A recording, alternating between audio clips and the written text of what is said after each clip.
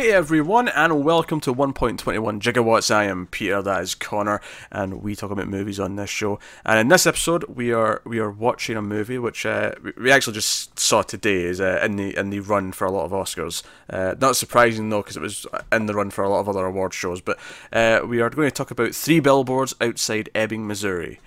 Of course, the drama. Henceforth shall be referred to as Three Billboards. Yes, because I'm not saying that full thing every time. Three Billboards, fine title. Yes. Yeah, that's all you need, fine title. So we'll start spoiler free, as we typically do, and then we will give you a warning somewhere in the middle before we dive into spoilers. So, Three Billboards, if you have not seen the trailer does a pretty good job of setting up what the movie is. But it's this woman, played of course by Frances McDormand, and her daughter was raped and killed 6 months ago before the movie started, and she feels that the local police are not doing enough to solve the case, so she hires or rents three billboards that are in the outskirts of the town, and puts up basically messages saying, hey, why is this case not solved? This Chief Willoughby, he's an asshole. Like, it basically, I can't remember the exact phrasing, but it was like, why no arrests, and then, it was like obviously it's three billboards, so that they kind of fall down from each other. The last one is definitely calling the chief out by name, going, hey, why are you doing this? And that's the thing. And then you have Sam Rockwell, who plays like a police officer under Chief Willoughby. Chief Willoughby, of course, played by Woody Harrelson, so you've got a bit of a cast here throughout. And he is a bit of an asshole. He's definitely racist. He's definitely violent. He has a temper. He's extremely homophobic. He's extremely homophobic. And there's all these things going on. And he's kind of almost the antagonist to Frances McDormand's character, Mildred. And that's the thing. And it's kind of like, what's the fallout of these billboards? Like, how does that affect the town? They want to take them down. The character who sort of rents them out, who works at the local office in town, which is across the street from the police station, which was a nice little touch, I thought. Is like they could kind of look through out the window and see them across from each other. They do play with it a few times, I've seen them. At first, it's just like, okay, it's across the street. That's fine. But it plays nicely. I think it helps give it that small town vibe, because it's like, sure, it could be on like the other one or two streets in this small town centre. Yeah, but it's literally just across the road. So it just tells you right there, no, this is a small town. It's not that big. Everyone knows who the chief is. Everyone knows what's happened. Everyone's involved in it. So so that's kind of the setup, and it's all kind of the drama that follows it from that. But it does also have a dark sense of humour. It's kind of despite all the serious subjects that it's using, and it's more serious than what's even implied from the plot. Because obviously, so this teenage girl was raped and killed. That's already pretty dark and serious. But a lot of the themes that it's playing with, racism, sexism, homophobia, all these things are in here. And despite all those things being in there, it uses humour a lot and shifts between tones. And we'll talk about how it manages to be extremely funny, and not just shifting tones to be funny. It's funny while it's talking about those other things. Yeah. So I'll ask the question, Car, did you enjoy Three Billboards? Yeah, I like this a lot. Yeah, I quite enjoyed it as well. I think it's getting a lot of praise for a lot of obvious reasons. There's a lot of obviously the cast are the first thing that everyone's talking about. I always like Sam Rockwell. He's great in everything. Frances McDormand, people know her. I think in terms of good roles, they think of the Coen Brothers movies first. They think of Fargo, they think of stuff like that. But you've got this cast who are great from top to bottom. Woody Harrelson is an actor who, of course, when he was up and coming and he was on Cheers, everyone thought of him as the idiot from Cheers. But over time he's sort of again grown into like this actor who's very diverse and does a lot of roles. And because some people sometimes you'll see him go, oh no, he's kind of the goofball. Even now he'll still play a lot of roles like that, and then other times he'll do very serious roles. Yeah, he'll do Zombieland, but then he'll go do No Country for Old Men. Like he flip flops. He's very versatile. So yeah, and I think it is actually very impressive how it handles its subjects, whilst also bouncing around different tones, and taking these serious subjects, but also being funny while it does it, and then having a really dramatic moment, and then making a little laugh out of it afterwards. And it's a very natural kind of way where it feels like this is how some people do cope with these situations, is they try and bring humour out of these moments, so that it isn't just depressing and dire, and they're constantly miserable about life. Like, there are moments where you know, like they're full on joking about something. You know, they're kind of taunting each other, and then something will happen, and it will like, okay, no, we're serious now. Just in an instant, everything shifts. Yeah, and it's worth mentioning. I think this is a movie where there isn't actually there's not a single character who's completely good. Everyone is flawed. Yeah, Everyone. Everyone has issues. I mean, you sympathise with Mildred McDormand's character, at least at first, because it's her daughter that's had this happen to her. But over the course of the movie, it makes it very clear that she is also flawed. She also has opinions. She also performs actions that tell us that no, she is not a completely all there individual. She has demons in the closet, and there's not a clear good guy throughout a lot of it. yeah. I think the closest is probably Red, the advertising agency man. Yeah, who it's funny actually because the actor who's played him, Caleb Landry Jones, it was in both Get Out and he was in the recent season of Twin Peaks, and he was a complete shithead in both of those. He was Shitty Steve in Twin Peaks. If you, Oh yeah, I reckon that. I didn't know he was a shithead in Get Out because obviously I've not seen that yet. he's Coming up soon. he could play like the twin brother of his character in Twin Peaks and Get Out. It's basically what it is. Okay. He may not be called Steve, but he's still Shitty Steve in that movie. Oh, of course, I saw that at the start of the year, so that was before Twin Peaks. So Shitty Steve was his twin. Yeah. So yeah, but he does actually end up being quite sympathetic. I feel like Mildred's son is relatively sympathetic, but I think that's just by the byproduct of that he's not as around as much to get the development. He's almost one of the victims of the unsympathetic core cast. Same with Peter Dinklage. He seems like an okay dude, but he's kind of there to show how other people treat him rather than he's there to have his own. Yeah, they're there to show. Yeah, these people are kind of dicks, aren't they? Yeah, they're awful. Even the nicer ones are still kind of dicks. Yeah, they're all flawed, and they all. It's a very believable sort of like levels of flawed, kind of as well. Like it's like even when one of them's trying to do something good, it's like but there's these wrong reasons, or they're going about it the wrong way. It is, and on the opposite side of that, even when they're doing quite extreme actions, it still feels like it's in that believable realm for this character. I don't necessarily agree it's the best course of action, but I understand why the character's making that choice. Exactly. Yeah. Yeah. So yeah, strong characters, deep characters is definitely the thing the movie's got going for it. I mean, the direction is good, but it's the direction of the actors that more than anything, more than fancy shots. Not that there's not some nice cinematography in there, because there is, but that's the script and the actors bringing that to life. Yeah, this is a movie that entirely hinges on its characters and caring about what they're going through and the way they play off of each other, and it makes for some nice moments. Because there's one of the big sort of moments in the middle of the movie is a oneer where we follow a character across the street, go up into a room, and then come back down. It's all one shot, and it's all very impressive. It's very technically really, I think it was the one time the movie went, oh, this is a nice moment. Just from a technical point of view, I was like, oh, this is all one shot. I'm liking this. And I like that because that moment is very much a character making a bad choice and letting their temper get the better of them.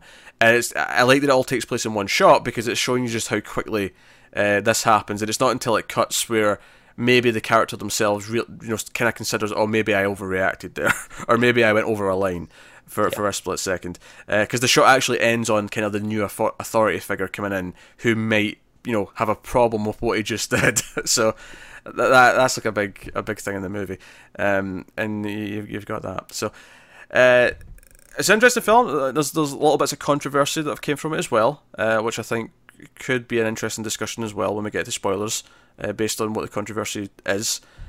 I think it has some surprising turns, not necessarily twists, but where the plot doesn't necessarily go where you think it would. I think first and foremost, I feel like I was expecting it to focus a lot more on who killed the girl. Yeah, it early on it kind of suggests, okay, no, she's prodding the police into getting answers, and it feels like we're going to go down that route. Yeah, and it kind of goes elsewhere. Yeah, it becomes more about the effect this has on everyone and how everyone's coping with it. It's not got a similar tone or anything like that, but it almost makes me think of The Leftovers, where it's not about the incident itself, it's about how everyone's dealing with it afterwards. Yeah, I know what you mean. It's driven by its characters rather than its plot. Yeah, and that's good. And I think obviously the ending's downbeat and very ambiguous. I think there's the discussion to have there. But yeah, so no, I think it's a very strong drama with a lot of comedy in there. It's a lot funnier than I expected when I went in, because obviously there's moments of humor in the trailer. Yeah. Mostly coming from Frances McDormand, like shouting and swearing at people. Yes, she does that a lot. Yeah, her being her. Yeah, that's basically the thing. And this comes, of course, the director of In Bruges and Seven Psychopaths. In Bruges is probably a good movie, but it was so hyped up for me that when I watched it, I felt let down. Seven Psychopaths. I've not seen either. Seven Psychopaths I quite enjoyed. That was definitely veering more into the comedy, and Sam Rockwell is in that, so clearly he likes working with certain actors. But I enjoyed Seven Psychopaths quite a bit. So I think that's worth mentioning. Also, Clark Peters was in this. He was Freeman on The Wire. It's funny, he was in The Deuce in a small role this year, and someone pointed out in the comments, and I didn't recognise him in the show. And then, but once he said that, I was like, oh yeah, I can kind of see that it's him now, because he had like different hair and all whatever. But in this, when I saw him, it was like, no, he's a cop again. He looks like he was in The Wire. That's him. That's Freeman. I don't care what his character's name is. He is Freeman. Thank you very much. Even just the way he comes in and he's like, try to take over, because he's like the cop who comes in later on and tries to like shape the department up, diffuse the situations a little bit. So you got big actors, you got small actors. Another small role, and this one was funny because I was like, who the hell is this? Basically, Frances McDormand's character is divorced. Her husband, John Hawkes as well, who's playing her husband, very good actor as well, in a fairly small role. He's dating like a 19-year-old. He's like having this midlife crisis where it always impresses me how many 19-year-old girls in like movies like seem to want to date middle-aged men, but it's a thing. It must be the money.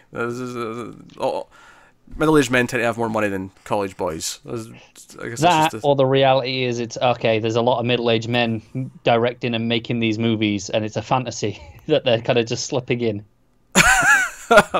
Sure. To be fair though, they always portray it like they're having a breakdown and they shouldn't be doing it. So maybe not. But his girlfriend, I'm like, I know her face. What was she in recently?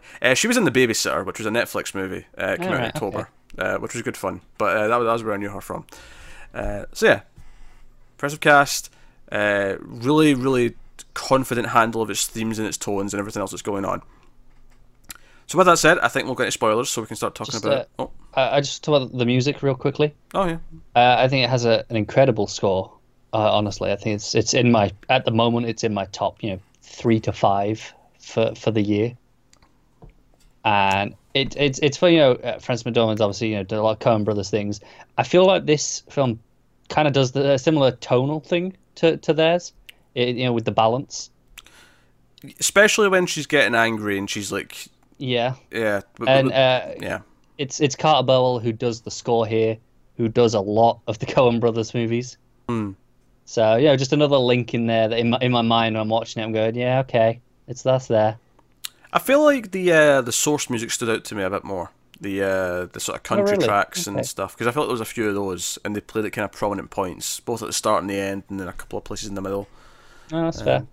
But so spoilers. Let's get to spoilers then. So full spoilers for Three Billboards.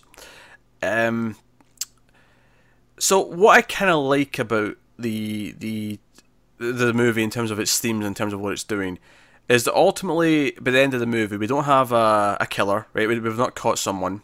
We think we've maybe got the right guy at some point.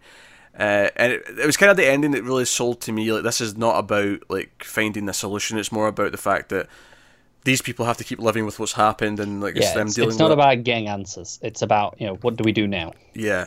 And it's about flawed people trying to get answers. And yeah, maybe there's some improvement. Obviously, Sam Rockwell's character, Dixon, he's this complete scumbag.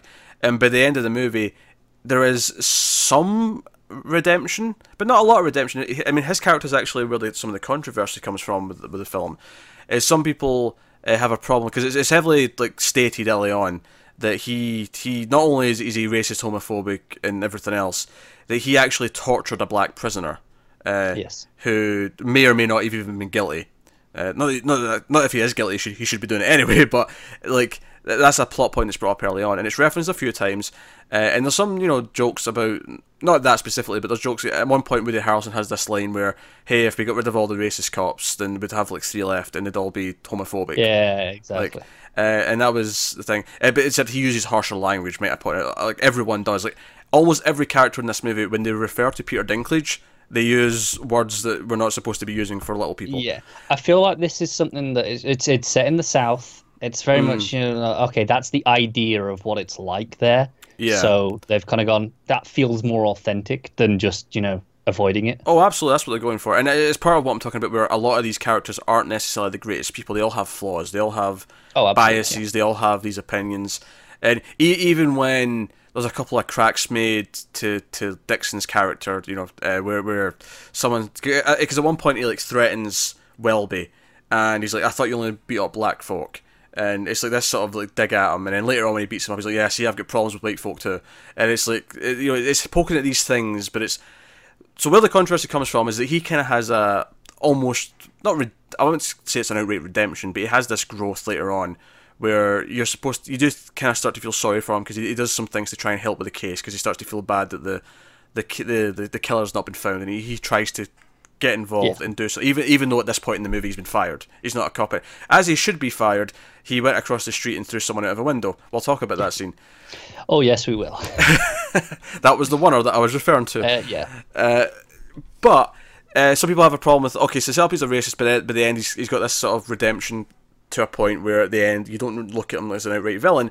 But some people have a problem with, oh, well, we set up that he's a racist and that he's been racist as a police officer, but there's never, like, all of his redemptive qualities don't come from anything that have anything to do with any of those subjects. They're about other things. He's helping Mildred's case rather than anything else, and we see how awful it is with his mother, and how his mother's basically just their character from It's Always Sunny. Can I just say that right now? That actress, she is the master of angry woman sitting in a chair. Yeah. And I think I actually read a really interesting article. Someone wrote a piece on this. The people have got these complaints, right? And it was a very interesting article, sort of imagining if the movie had been recast with a black actress as Mildred, right? And how that would change everything, and how the subtext if it was there would be completely different, because you'd be like, okay, so maybe the implication would then be that they're not looking for the killer because they don't care as much because of who the victim was, because it'd be her black daughter, and those ideas, and that's not there.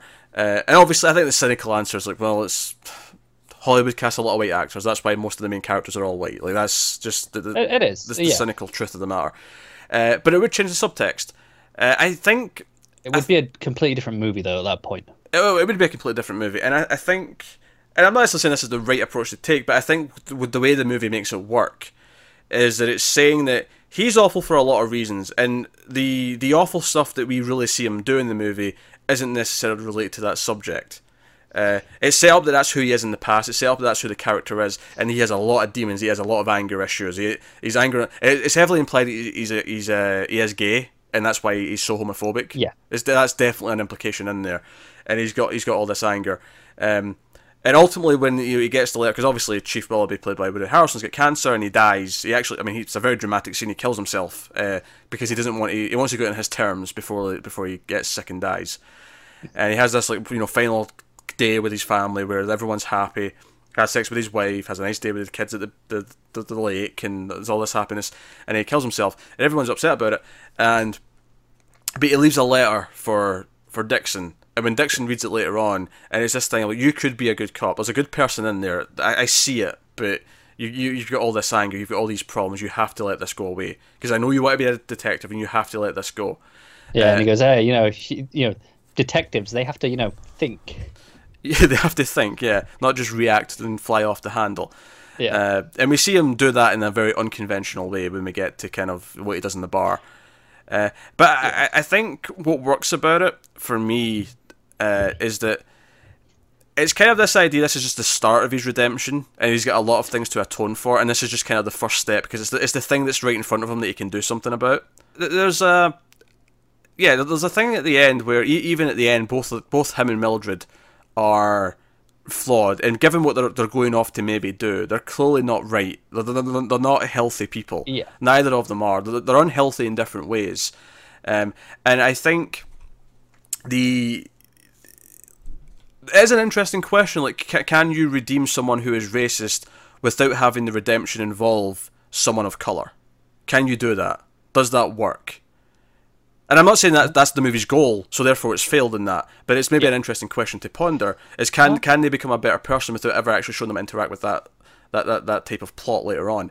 But it's not necessarily the focus of the movie per se. It's just that he is a extremely flawed individual in a lot of ways. Yes, I'd say he's better at the end than he is at the start.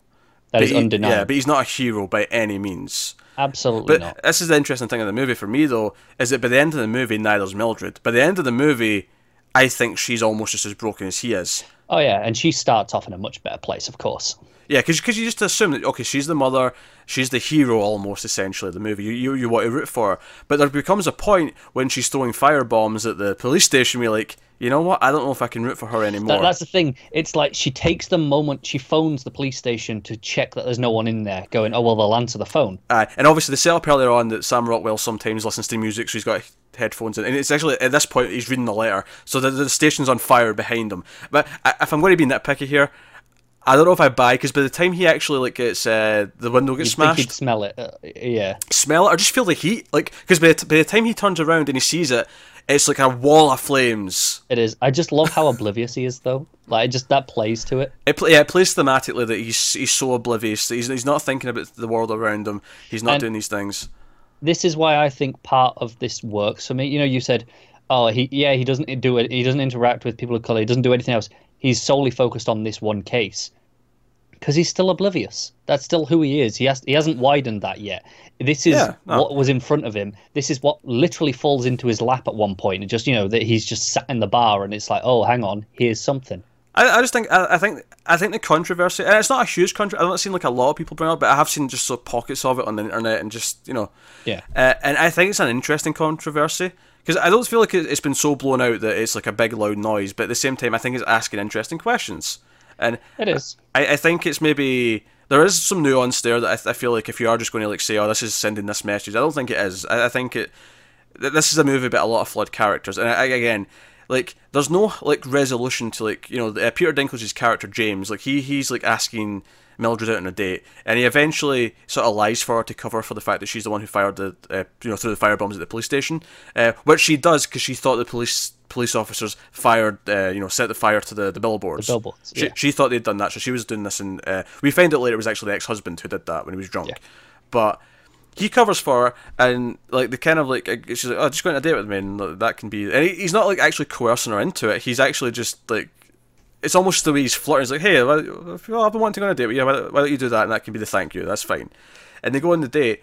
And by the end of the date, he ends up having to storm out. And he's like, nah, like, this is a joke to you. You feel embarrassed that you're here with me. And he throws his napkin down. And he leaves. And there's never, like, you know, I think at that point you maybe expect, oh, later on she'll go and apologise. Or there'll be some sort of redemptive scene. But there never is. That's not what, yeah, exactly. That's not what this movie is. It's showing, no. Things aren't as simple as that. Life isn't neat. There are, you know, that doesn't always happen. People don't grow instantly. It takes time. Sure, you know, some of them are getting better than they were. Some of them are maybe in worse place than they were. But not to massive extent still. No one's dramatically changed over the course of the movie. They're growing, but not necessarily in a healthy way. And, you know, like, you feel like Sam Rockwell's character's taking some lessons on here, and that's why he tries to help find the killer, because he's in the bar, and he overhears this conversation, this guy bragging about a crime that sounds a lot like the murder of the girl. Yeah. And it's worth mentioning as well, the guy who's bragging, we saw in one scene before this. Because once the billboards have been up for a while, this guy comes to the store that Mildred works at and, like, just kind of, like, creepily implies, oh, it could have been me. You know, and he kind of, like, makes this insinuation. Yeah. And then he says it's not, and he leaves. But it's a really creepy scene. It's a good scene from a suspense point of view. It really works. Yeah, and she's terrified. And then we hear this in the scene, and it's like, okay, that lines up with what we heard earlier on, if it actually is him. And basically Sam Rockwell's, and I got this as he was doing it, these silly ideas to basically he scratches the guy in the DNA under his face nails, to get his DNA, knowing that he's going to get the shit kicked out of him for doing it, and he takes the beating. He doesn't go looking for this. He's not out there going, "Oh, I've got to solve this case." He's sitting there and he hears it, and he's like, "This is a chance."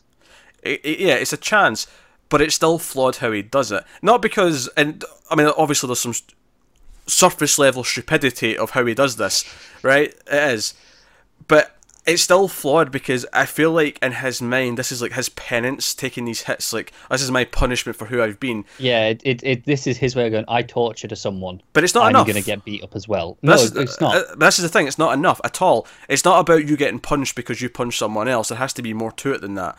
And obviously a big thing about it as well is after the burning, because this is after he's been in the hospital for a bit, he put Welby in the hospital after they threw him out the window, which is a fantastic sequence. But it's basically after the chief's killed himself, and people are kind of blaming the billboards for pushing him over the edge, even though we know it's not, because he sends a letter to Mildred saying, "Yeah, I paid for the next month of the billboards because I thought it'd be funny." Like, you'd have to hear people. I love the chief. He's got such a sick sense of humor. Because he's flawed, but he's a very genuine person. He's like, no. I'm trying, but there's nothing I can do here. We exhausted all our options. And that's just what happens sometimes. And, and obviously Mildred gets very militant of going, yeah, well, we'll just put them all on a list. Yeah. Yeah, because she starts like, oh, everyone should have their DNA taken at birth, and then you can check it. I think she just says all the men. Was it all the men specifically? Yeah. Either way, she's basically saying that, and he's like, there's some civil rights laws that maybe prohibit that in particular. But that's the thing. She thinks they're not doing anything. Oh, by the way, see when because this was quite early on in the movie when they had this conversation, and she said, "Oh, we should go and round up all the men in town and take all the DNA for anyone over the age of 8." See, at that point, I didn't know what age her daughter was, and did you think her daughter was much younger because of that line? No, I did, because why would you test a 9-year-old for this crime? It's a good question. Because when she said that, I'm like, oh hell, because I think at first I thought, oh, it's a teenager because she was raped. Right, I mean, obviously there's people that's sick out here who will go younger than that, but that was my assumption. But then she says over the age of 8, and I'm like, whoa, how young was she? Like, you've got a point, but that never crossed my mind. And then when we find out, we get the flashback and we see what age she was, I'm like, okay, so why do you think a 9-year-old's involved in this? I think this is just showing her being really extreme and I mean that's fair. Actually, that flashback. I liked the harsh language between the mother and the son. That was kind of amusing to me.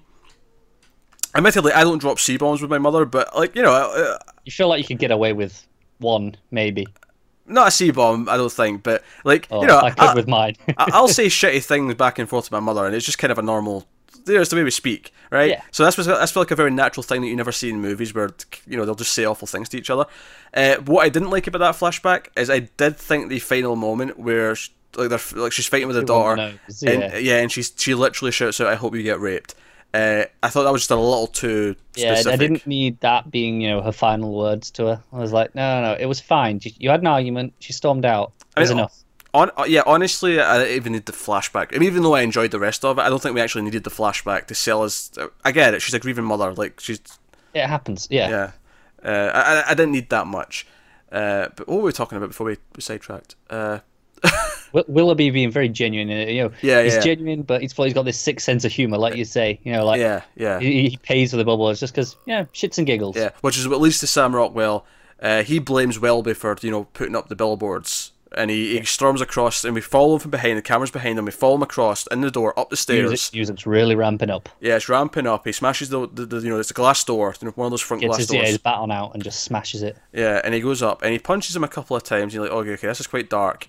And then he smashes the window upstairs as well. And you're like, what the hell's he doing? Oh shit! And he throws him out, and you actually see Welby roll off the sort of roof, and go off the side. And then we go back downstairs with him as he punches the assistant woman in the face on the way out. It does, which again, big palm into her nose.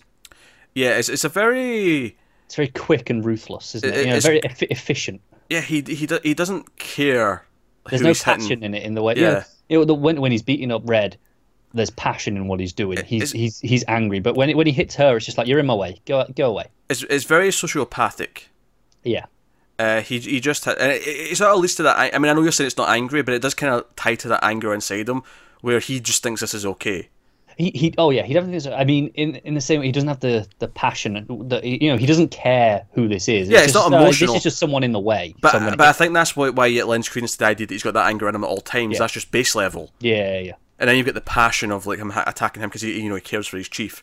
But as again, he's a messed up character. He is flawed. You're not really supposed to like him in any great sense of the word. No. By the end of the movie, all you have is this hope that maybe he can get better. Yeah, maybe you start to like parts of him. Yeah, you like the idea of okay, he can get better. Yeah, well, which is why that's where I think the controversy kind of falls down for me. Is I don't think you're meant to really be rooting for him or see that he's redeemed himself by the end of the movie, because I think he's still messed up. He's on the path to being redeemed, but early on the path.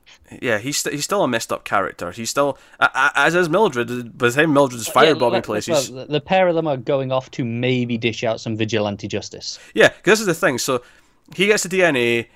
Freeman from The Wire's like, oh hey, you kind of did good, kid. And he looks into it. He's like, oh, but it can't be him. He's got an airtight alibi. He's like, well, what's the alibi? And he's like, oh, his commanding officer, told us where he was. And it's like, okay, he was out of the country. He was out of the country. It's classified, and he has a commanding officer. Yeah, just think about that. Think about what we're saying. He goes, do you need a clue? It was Sandy.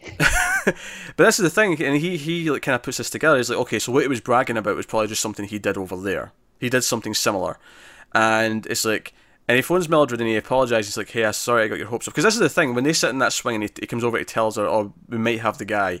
This is the first time they've been in a scene together where they don't want to kill each other. It's kind of like the first non-hostile scene they have, and when he calls her again, he's like, oh, sorry, I got your hopes up. It's like, well, it's the first day I've had hopes for a while.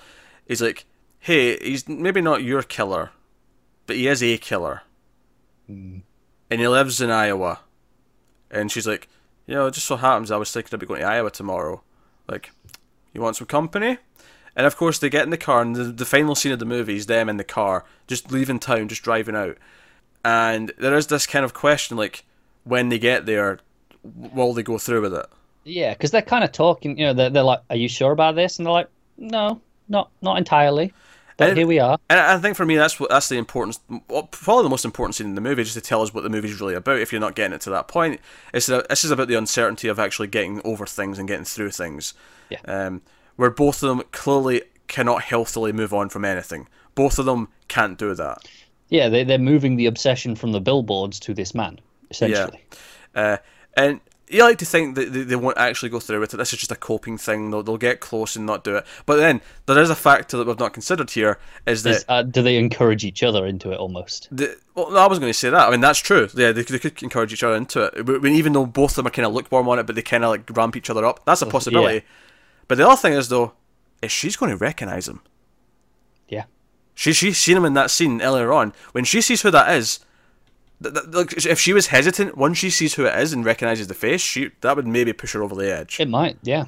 And it's like, and I think it's it's another example of violence begets more violence. Well, that's it. It's because they both know this man relished in what he's done. Obviously, he was bragging about it to his friend at the bar, but to her, he was just like, yeah, it could have been me. I could have done that. I bet I'd have enjoyed it. It's the idea of maybe they didn't do this now, but they like what they did do. Yeah. So, no, it's definitely playing with extremely... Sick's maybe not the right word, but extremely damaged people. Oh, yeah. And that's kind of the thing. And you see it through both of them. And I think by the end of the movie, obviously you're still naturally on her side more than his, because she's not done as much as he has. Like, you've heard about him torturing people, you've seen him be homophobic, you've seen him do all these awful things. There's a moment in the movie where I thought he was going to kiss a guy. Like, it's when they're crying in the bathroom after finding out about the chief. Yeah. And the desk sergeant's just kind of holding him, and I'm like, what, are they a thing? Like, they're not, but the way that he was kind of holding him, it was kind of like, like this is... No, that's it. He plays into it for safety, because it's like, no, this is nice. And you've got, like, just all the little bits to make up his character. He still lives with his mother, and he's very... like he still gets advice from her about things that, you know, about his job that he shouldn't be asking his mother for advice about. Yeah, and she's like, "I'll phone up and I'll get up you to get your job back." And he's like, "No, that's embarrassing, Mum. Stop that." Yeah, he's definitely. They really play him as someone who's still like 12. He's not matured. He's not matured yet. That's the point. That's why he's like this, because he doesn't know any better, and he's only just essentially going through adolescence. You know, this letter from the chief is kind of like him getting a speech from his father. Yeah, going, okay, it's time to grow up. And it's maybe the closest thing he has to a father figure. You know, because I think it absolutely is. Yeah, because his father's been gone since birth. Maybe. Yeah. Clearly a long time. Yeah, we don't get anything of him, but clearly he's been gone for a while. Yeah, it's clear the chief has been that role to him. Yeah.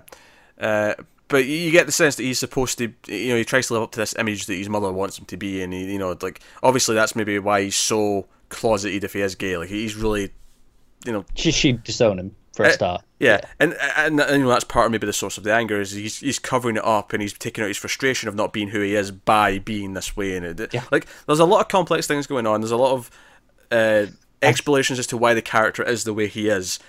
And I think this is why I like this movie so much, because the characters are so complex. Like, it's really hard to just boil them down at anything. At any point in the movie, you can go, "Oh, this is where they are now." Not really.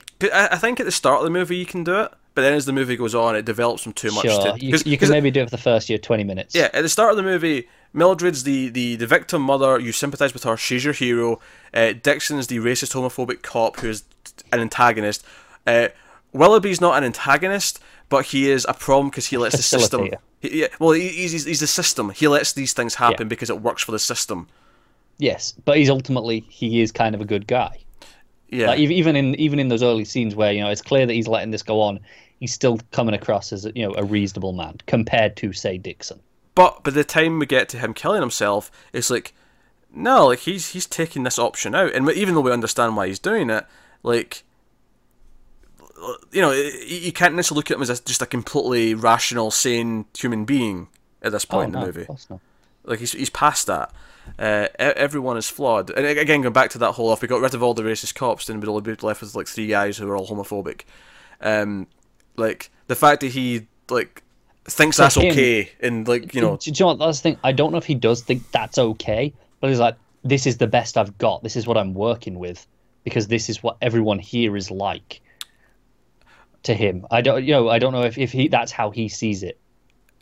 Well, he may not be necessarily okay with it, but I don't want to say that he definitely has that, what you just said, that frame of reference, that frame of mind, mainly because he also uses a lot of language throughout the movie that implies that, he doesn't refer to them as gay people, he uses another word, and so on. Like, it's very consistent the way... The way he does it, though, it's all very much, no, this is the culture in the area, this is just the way it is. And obviously that's not right, but to him, that's a normal... And then Dixon is too far. Yeah. Even by his standards, he's like, no. He is too far. He's aware of that. I mean, the movie in a lot of ways is kind of an exploration of a place like this with all these characters, and it's kind of like, okay, this is why a lot of these people are like this. Like, how is there room for growth in here? And if it can happen, how slow is it going to be? And how, you've got all these elements that are going on. So there's a lot of things going on. Mildred's friend, actually, who works at the store with her. Did you recognise her? Vaguely. I couldn't tell you who she was. The mayor in season 1 of Leftovers. Yeah, I see it now. Yeah, so she was her. Just a small role there. But she at one point she gets arrested because they can't arrest Mildred directly, so they bust her. Go after her friends. Yeah. And that's a whole thing, and they do a lot of things to try and get her to take the boards down, kind of, various harassment things. But one of my favourite scenes personally is, again, showing that the characters are complex. It's when they've arrested Mildred, and they've got her in the interrogation room. She's riling up Dixon, and Willoughby comes in, and they're kind of giving each other shit for a few minutes, and it's all very taunting each other, and then he starts coughing up blood. And she instantly switches. She's like, "Oh, no, that's not important." She's like, "All right, let's go get help. Are you all right?" Yeah. That's a very good point. She instantly changes to she gets so soft immediately, and she starts shouting for help. Yeah, she doesn't glee in his pain. She doesn't do that. It's worth mentioning why she's there, of course. She put the dentist drill in the thumb of her dentist because the dentist... Oh, yeah. just as he was going into the teeth with the drill, was like, I believe in Chief Willoughby. And because up until this point in the movie... He wanted to go in without any anaesthetic. Yeah. She had to talk him into it. She's like, yeah, can I get some anesthesia maybe? Just, Yeah. This is why I don't like dentists. But so up until that point, up until his suicide, the town sees it as her versus him, and then things change, and everyone kind of like turns on her a bit more than what maybe they had before, because like it paints her as this like antagonist to the town. The idea that because she called him out by name, they kind of think, well, okay, that's the end of that. She won, basically, is the way they see it. So she won, so she becomes vilified because of it. Yeah.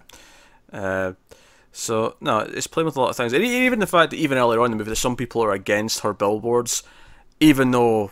They're on her side, like the priest. Yeah. Oh, the priest. Oh, that's a fantastic scene. Where she just, like, tells him to basically go F himself, but in a very long, drawn-out scene. Talks about, altar boys and what priests might get up to with them. There's a lot of really, dark stuff she brings up to this priest. And then, says, finish your coffee and get out of my kitchen. And then her son just sitting there goes, well, thanks for coming, Father. Yeah. Just goes on. Yeah. So it has a lot of these dark things, but it makes these light moments out of it with the ending moments, and it has. And I think ultimately what that does to the movies though is it makes it feel more genuine and realistic because the characters do have humor and dark moments. Yeah, absolutely. So I guess we should rate the movie. Yeah, we can do this. We usually do that.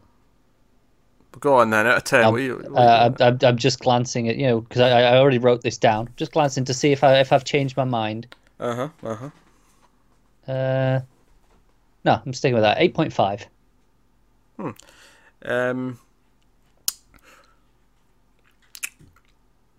I think I'll agree with that and go with 8.5. I was dancing between that and an 8. I think it doesn't get to the 9. It doesn't get to the 9 because it is purely just about the characters. There's no... How do I phrase this? I'm just waiting to see. Why don't you give it a 9 then? You can go first. Simple. My rating system translates to words. 8 is great. 9 is amazing. 10 is masterpiece. I think this is a really great movie, but it's not. Oh, this is amazing. It didn't make me come out and go, oh my god, that was fantastic. I guess what I'm trying to say, this is a really good vehicle for the actors to bring it their all and really show things off. Yeah. Like a lot of Oscar potential movies tend to be. They tend to be like these vehicles for the characters, and the plot is just kind of it's there to facilitate that.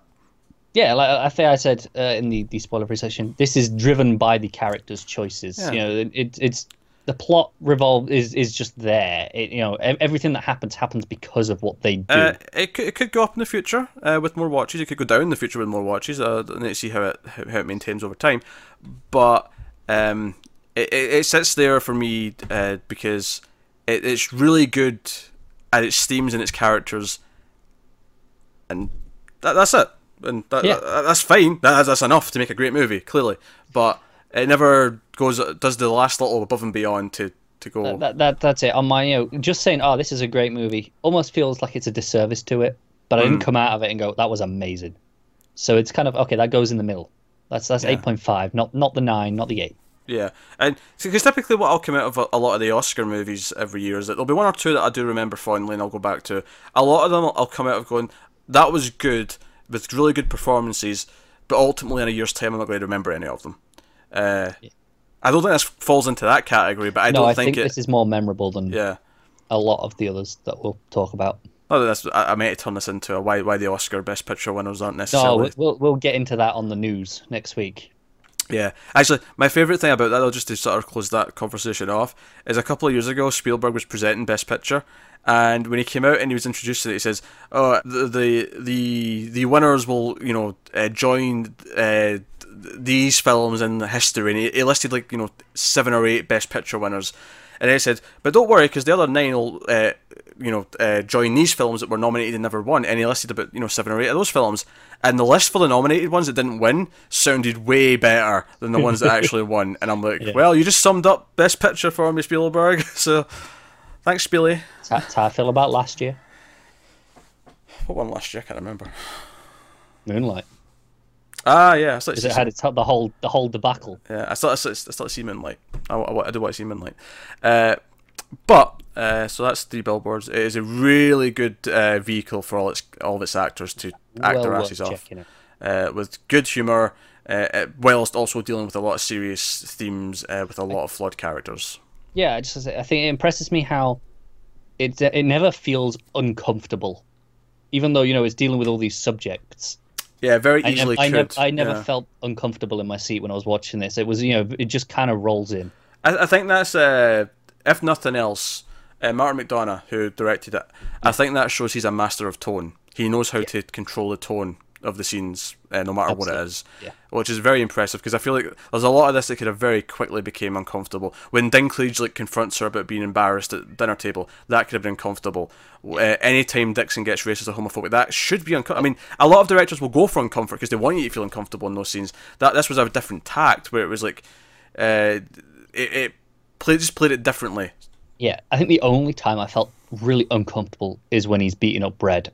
And that's like, no, this is the moment he snaps. This is the worst it gets. There's 2 scenes, because I would also say the scene with the creepy guy in the shop is uncomfortable, intentionally. Yeah. That's suspenseful. You're meant to feel you're meant to feel like she's in danger in that scene. Yeah, I also appreciate that's the out-of-towner is the uncomfortable. Like, despite all their flaws, it's kind of safe in the hometown. I wouldn't use safe as the right word. Okay. Not safe, but when I say because we're not feeling that uncomfortable, they're not feeling uncomfortable around each other a lot of the time. They're very open, they're kind of taunting each other back and forth. They're used to the world they're around. They know their community. That's what you'd say. I wouldn't say they're safe, because Dixon might start throwing punches at any point. Safe was maybe a poor choice, but the out of towner, that's where no, this is different. Yeah, but no, I like that scene as well, just because it's like the consequences of her putting the billboards up are really coming to show themselves now. Because this was why it was maybe a bad idea. You've basically advertised yourself for whoever did this to maybe show up and do something, or other people who hate that you've done this. He thinks keeping this in the public eye is a good thing, but clearly there are consequences to it as well by making this more national news as opposed to the local story that it was. Yeah, so again, it's escalation. Things keep escalating for the characters, and it's definitely Mildred and Dixon's story. Those 2 are the characters that we're really kind of following and getting to know throughout the thing. So anyway, that is 3 Billboards. So by all means, let us know what you think of the film in the comments below. Like, subscribe, all that stuff. Get us on the Twitters at mail_fuzz for channel updates. If you want to support the show, head over to patreon.com/mailfuzztv.